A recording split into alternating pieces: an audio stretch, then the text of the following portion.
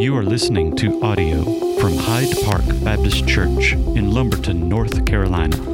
You can join us each Sunday morning at 10:45 Eastern Standard Time at hydepark.online.church. Pastor Jeff says this all the time he's just so blessed to be able to stand down here and hear you guys sing. And I got to say that's the same for me. I've been in many churches that just stand there and watch, just look, but they don't participate. But you guys sing, and I love that. You know, we don't really get this around here very much, but have you ever walked on a frozen lake?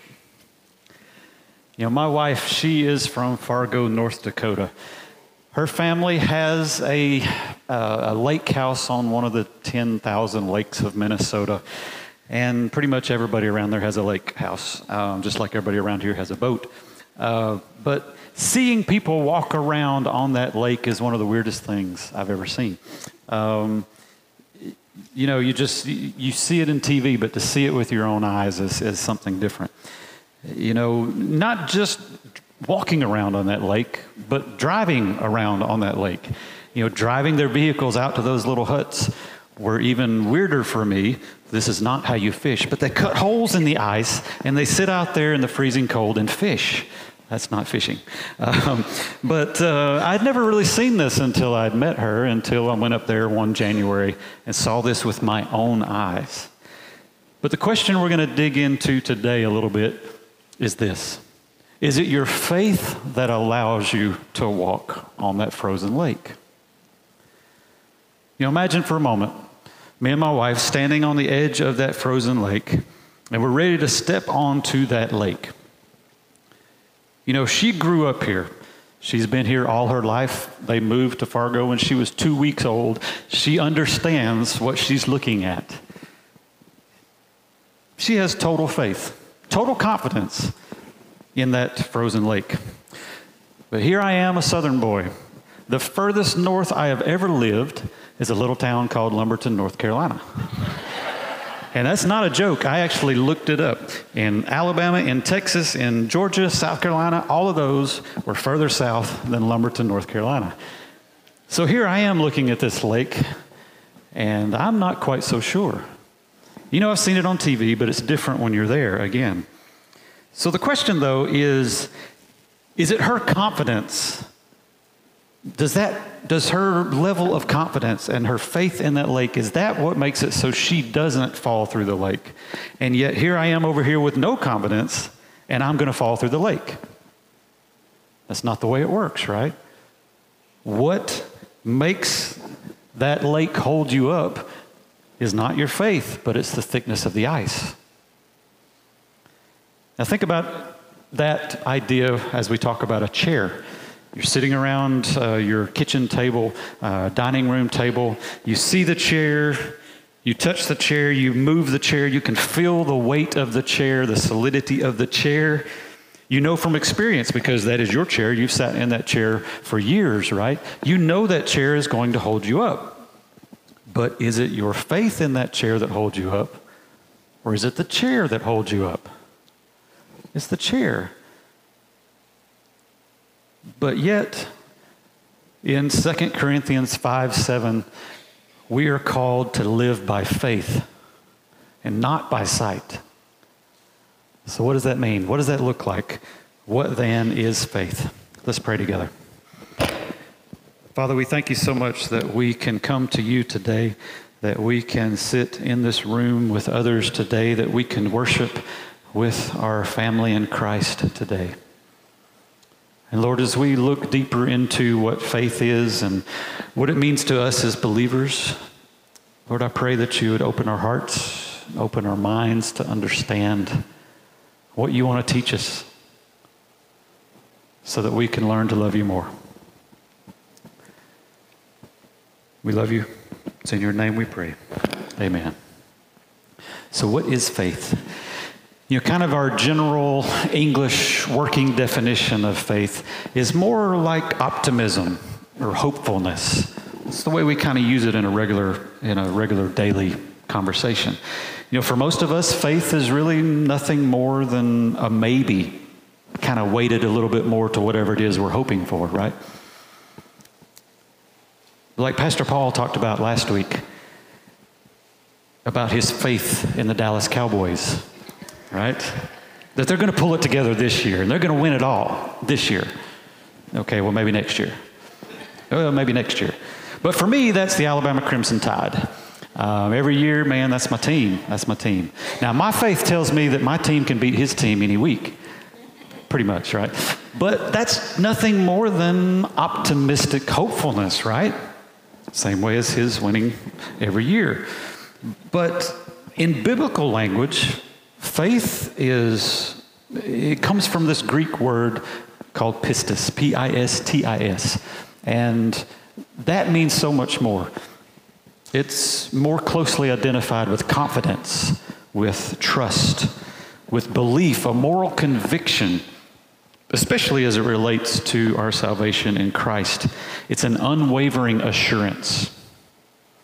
Hebrews 11:1 says it like this: faith is being sure of what we hope for and certain of what we do not see. So biblical faith is more than optimism. Biblical faith is more than hopefulness. Biblical faith is being sure of what we hope for and certain of what we do not see. So that's what strong faith looks like. So having no faith is pretty easy to surmise too, right? We have no confidence, we have no assurance, we have no trust, none at all. But when I'm struggling with my faith, that's not what I'm talking about. That's not where I'm at. I'm kind of in this weird middle place. When I'm struggling with my faith, it's more like that phrase we hear Jesus say so many times, too many times, "O ye of little faith." So we're going to talk about that a little bit today. There are 4 places in the book of Matthew where Jesus says this phrase, "O ye of little faith." There's another one over in Luke, but it's one of the same stories we hear in Matthew. So 4 places. And the first one is in Matthew 6. And the Sermon on the Mount is Matthew 5 to Matthew 7. And so right in the middle of that, Jesus is reminding those that are listening, reminding his disciples, don't worry. He says, "Therefore I tell you, do not worry about your life, what you'll eat or drink, or about your body or what you'll wear." He talks about the birds of the air and how God feeds them and they have nothing to worry about. He talks about the lilies of the field who are clothed in more splendor than even Solomon and his wealth. And then he asks this: if God takes care of these simple things, how much more will he take care of you? O you of little faith, do not worry. And it's in this context that we hear Jesus teach us that our Heavenly Father knows that we need these things. So seek first the kingdom of God and his righteousness, and all these things will be added to you. So the second use of this phrase is in Matthew 8. So right after the Sermon on the Mount, Jesus has preached this sermon to this multitude of followers. And he comes down from this mountainside. This large crowd begins following him because they have heard his teaching and they're amazed. And they notice that he teaches with an authority that they haven't heard before. And he heals a man with leprosy, and then he heals the centurion's servant. Even at that point, Jesus says of this centurion that I haven't seen this kind of faith in all of Jerusalem. Then he heals many other people, including Peter's mother-in-law. And then he heals several that are possessed by demons. But in chapter 8, verse 23, Jesus gets into this boat. This is a story that Paul talked about last week. He gets into this boat with his disciples, and they set sail across this lake. And suddenly this violent storm rolls up. And it was so furious that the waves were crashing over the edge of the boat. And where was Jesus? Sleeping. Now I can imagine, I've been out on the lake fishing before, and I know that nice rolling waves, and that's pretty calming, and I can sleep during that. It's like being rocked to sleep, right? But I've also been out in the middle of the ocean during a swell and seeing 15-foot waves rattle our little fishing boat. That's not fun. That's what we're talking about here.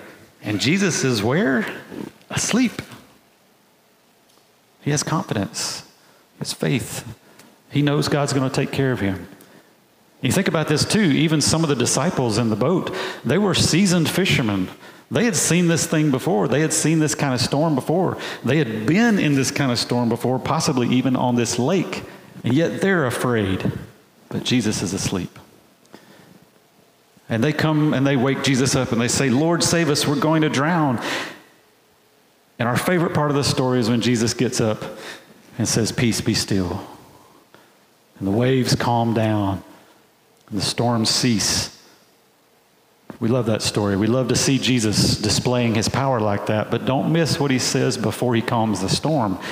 He says to his disciples, you of little faith, why are you so afraid?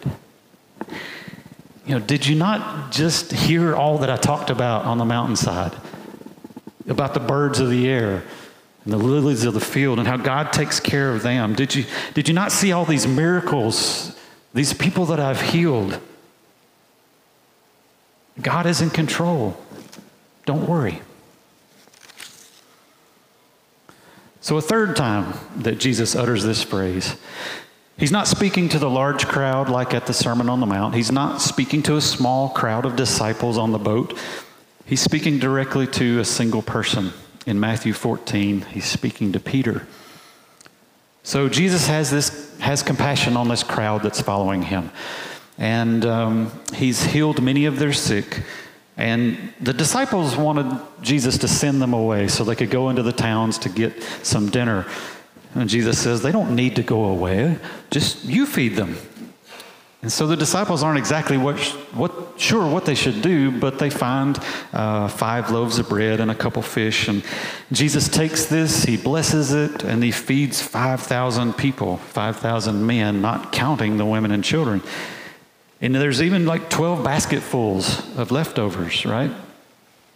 Well, then Jesus sends his disciples ahead of him to the other side of the lake so he can go and pray. And again, this boat is overcome with waves and wind and buffeted because the wind was against it.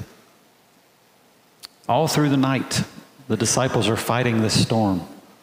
And then Jesus, shortly before the dawn, he walks out to them on the water. And the disciples see him from far away and they become afraid. They think he's a ghost, right?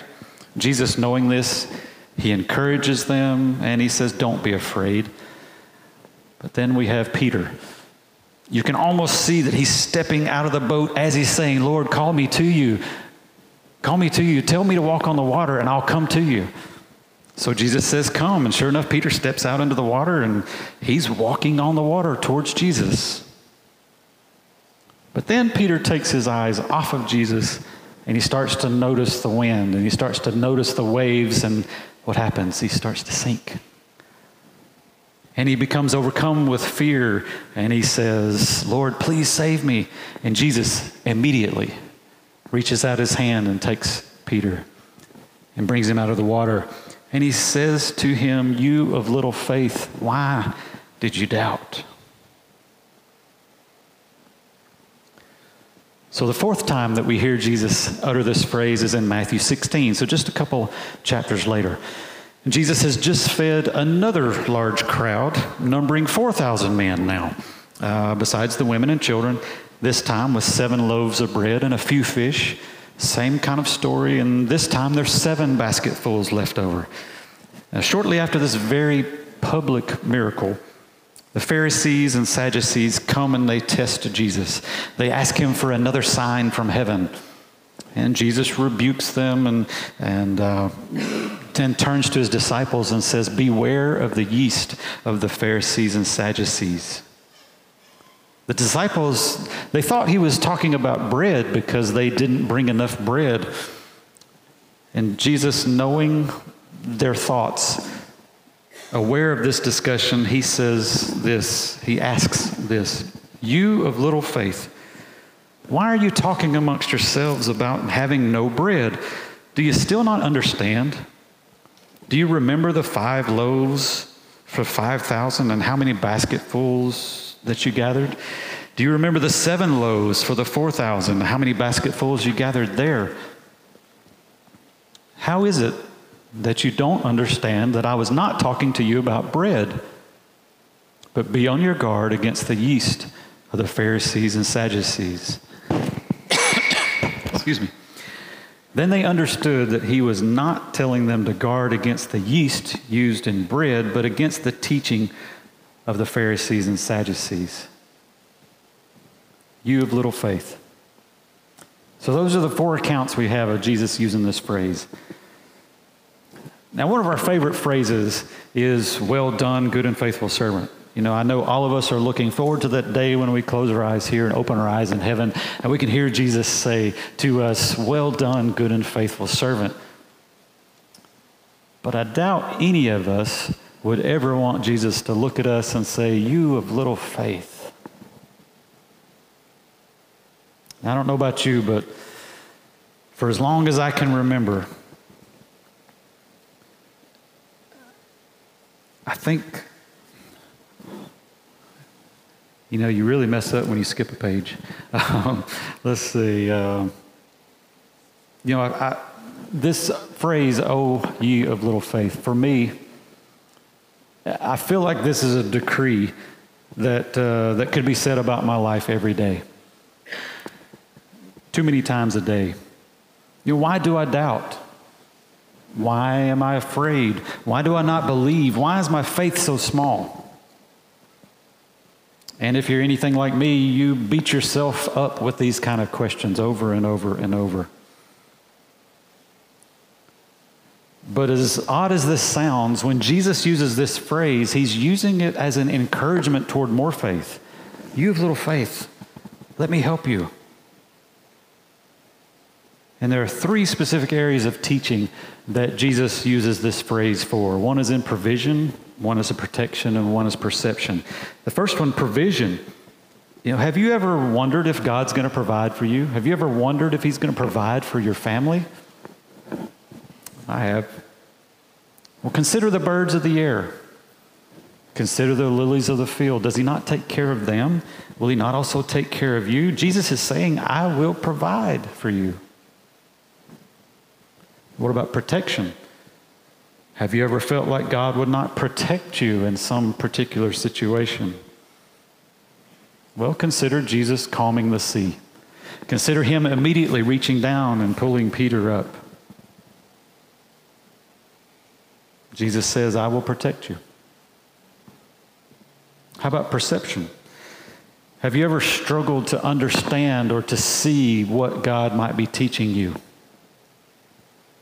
Well, consider how he teaches us to guard our hearts against the untruths around us. Consider how he challenges us to seek his kingdom and his righteousness. Jesus says, I will teach you.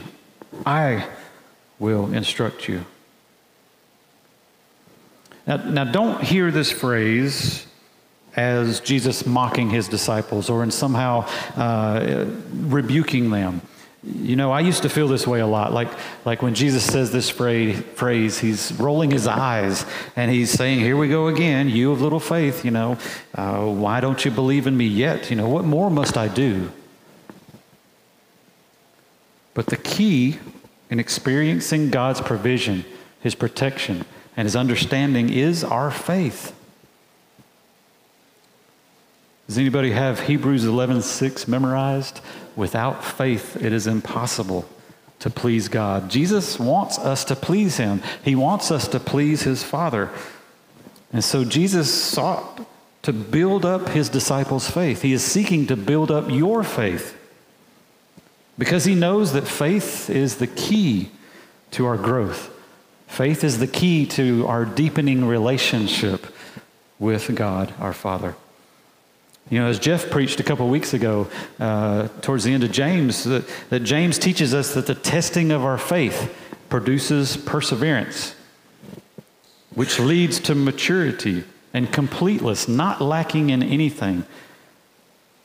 Maturity, completeness, not lacking in anything. And that sounds pretty good to me. Sounds like a great place to be, right? Because faith affects everything. And that's why Jesus wants it to grow. So where does faith come from? And I don't know about you, but for as long as I can remember, I have kind of equated faith to courage. You know, like that first time you're on a tall diving board and you got to build up this courage to take the leap. Or maybe there's a line of people behind you waiting to get on that diving board. And so you build up this courage and finally you jump into the water. Or maybe it's like Indiana Jones and his leap of faith. I don't know if you remember that movie or not. I don't remember which one of the four it was, but he's in search of the Holy Grail. And he goes through a bunch of different tests and trials and, you know, ducking all kinds of arrows and swords and all kinds of stuff. And he gets to this one place, and he's at this pit, this canyon, this cavern that he can't even see the bottom of. He looks in his little book, and it says, leap of faith. And he says, yeah, right. How can anybody ever jump this distance?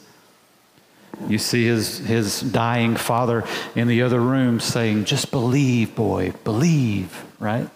Somebody yells out, Indy, hurry. And so Indy starts to try to build up his faith, tries to build up his courage. And you see him working himself up. He lifts his foot up and he's ready to step off into this pit. And he steps, and what happens? He lands on this invisible bridge, right? And now Indy's faith has saved him. Can you picture that in your mind? But faith is not like courage. We don't fabricate faith. We don't cause it to exist. We don't force it into being. Hebrews 12 tells us that Jesus is the author and perfecter of our faith. He's the originator. Faith originates in him. It's sustained by him and through him. Also in Ephesians 2:8, it says faith is a gift from God. You see, it's not the quantity of your faith, how much you have. It's not even the quality of your faith, how good it is. It's about the source of your faith. Faith is all about relationship because God is all about relationship. You know, the whole of Scripture is the story of our relationship to God, or even better yet, God's relationship to us. You know, even from the very beginning, we see it's about relationship. You know, God is not creating from somewhere else. He is in creation as he is creating it. We see the Spirit hovering over the waters, you know. We see that John teaches us that Jesus is the Word. And when God is speaking things into being, he's speaking it through Jesus. It is the Word through which things are made. God spoke, light was created. He spoke, the sky was formed. He spoke, the water separated, land came into being, the plants and the trees were created. He spoke, the sun and the moon and the stars were created. He spoke, and sea creatures and flying creatures were created. He spoke, land animals came into existence. And as amazing as this is, and as good as God proclaimed it, it gets even better than this. Because just as easily as he spoke all those things into being, he could have spoke mankind into being, but he didn't. Scripture tells us that basically he gets down on his hands and knees and pulls the dirt and the mud together to form humankind. Because he wanted a relationship with them that was different than the rest of creation, that was unique from the rest of the other living things he had created. So basically, he's getting down on his hands and knees and getting into the work. He wants a relationship with us. Even further evidence of his desire for relationship is when he created mankind. He didn't do it by himself. He said, let us make man in our image. So that we see the Trinity getting involved. But it doesn't even stop here. Because he could have said, breathe, and this mound of dirt starts breathing. He doesn't. He breathes the breath of life into this mound of dirt, and it comes alive. He wants a relationship. You know, we could talk about a whole bunch of things in the Old Testament more about relationship, but let's fast forward to Jesus. Jesus leaves his place in heaven. He comes to be a man amongst us so that he can live the perfect life that we were no longer able to live, so that he could die this perfect atoning sacrifice that we couldn't provide anymore. He would rise again to defeat the death that came into being because of the fall of Adam and Eve. He then ascended into heaven to return to his throne in all power and all authority as a mediator between the holy God and the sinful man. And he did all of this so that he could repair the relationship between God the Creator and man the created. But even more than this, as proof that God is all about relationship, he places his own Spirit within those who believe, within those who repent from their sinful life. When they believe that Jesus did all of those things, that he is the Lord. How's that for relationship? God is all about relationship. You see, faith is not something that we work up into a frenzy and that we leap into the unknown. It's not us coercing ourselves into digging deeper or just believing more. Faith is not the little engine that could. I think I can, right? Faith is not some scale where we put something into it to try and weight one side to the other. You know, faith is not just optimism. It's not just hopefulness. Faith is relationship. Faith is about who we believe in. And we don't place our faith in a process. We place our faith in God and in God alone. We're to fix our eyes on Jesus, who is the author and perfecter of our faith, the originator and sustainer of our faith. We're to seek God and his kingdom and his righteousness. Seek the God who gives this faith to us as a gift, not of our own works so that we might boast, but as a gift. Now don't miss this part. This is really kind of where the rubber meets the road. This is the application. You know, I know I've hammered this a lot, that faith comes from God through Jesus Christ, but that doesn't mean that we play a completely passive role. You know, we can't just sit back on our fancy couch and eat our fancy grapes and expect God to somehow, like a servant, to give us more faith whenever we need it. No, we have something to do. We have an active role in our own faith. And these four things are key areas. The first one is we must actively engage with God's Word. Hebrews 4:12 reminds us that the Word of God is living and active, sharper than any two-edged sword, piercing to the division of soul and spirit, of joints and marrow, and discerning the thoughts and intentions of the heart. God's Word is his communication with us. It's the way he teaches us. It's the way he speaks to us. We must read God's Word so we can know the God that sustains us. Secondly, we must preach the gospel to ourselves constantly. I am not very good at this. I need to do better at this. But Romans 10:17 says that faith comes by hearing the message, and the message by hearing the word of Christ.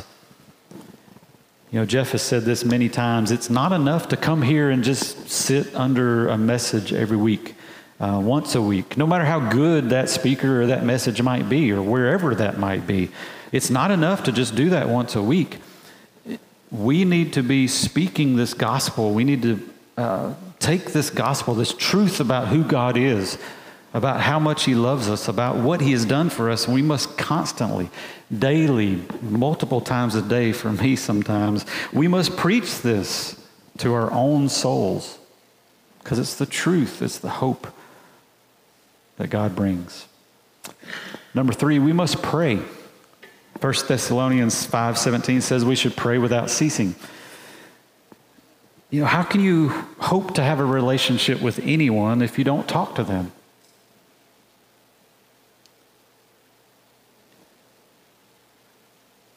we must be talking with God in prayer.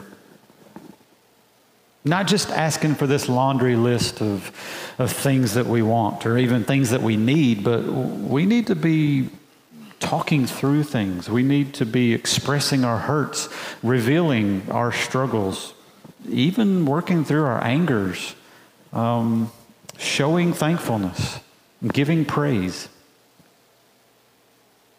We must pray. And fourth, we must endure through testing. Like we talked about with James earlier, he tells us that testing produces perseverance and maturity, where we're lacking in nothing. I had a former pastor who used to say, every issue is a spiritual issue. Everything that you face, everything that comes into your life is a spiritual issue where God is trying to use that to teach you something about himself and your faith. God wants us to know him because he's all about relationship. Sometimes he'll bring things into our lives that we don't like, that may be difficult or troubling, or sometimes we may perceive it as being downright wrong. But he knows that through our perseverance, it produces maturity in our faith. See, we have an active role in our faith, but it's not an active role like we're mustering up some sort of courage or strength from within. It's a resting in God's provision. Faith is a resting in God's protection, resting in his truth, recognizing that it's not our faith that holds us up, but instead it's the thickness of the ice. It's the solidity of the chair. What holds us up is the Almighty God. Let's pray together. Father God, we thank you. We thank you. We love you. Lord, we know that our faith is too often weak, that we too often have little faith.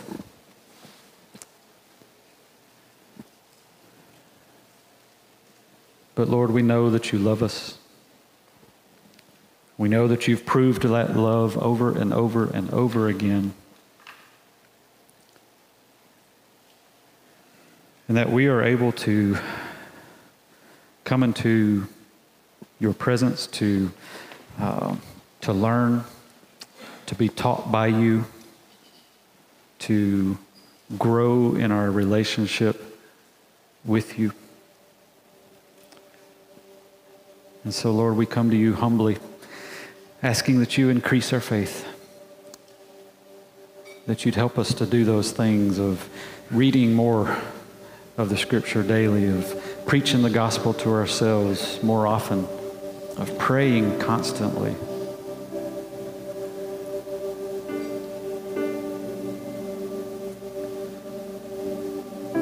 And of having the strength and endurance to persevere. So Lord, forgive us where we fail you, and just help us to love you more. Oh, we love you. It's in your name we pray. Amen. Thank you for tuning in to this week's sermon. For more information about Hyde Park Baptist Church, please check out our website, hydepark.church, or on social media on Facebook and Instagram @Hyde Park Baptist.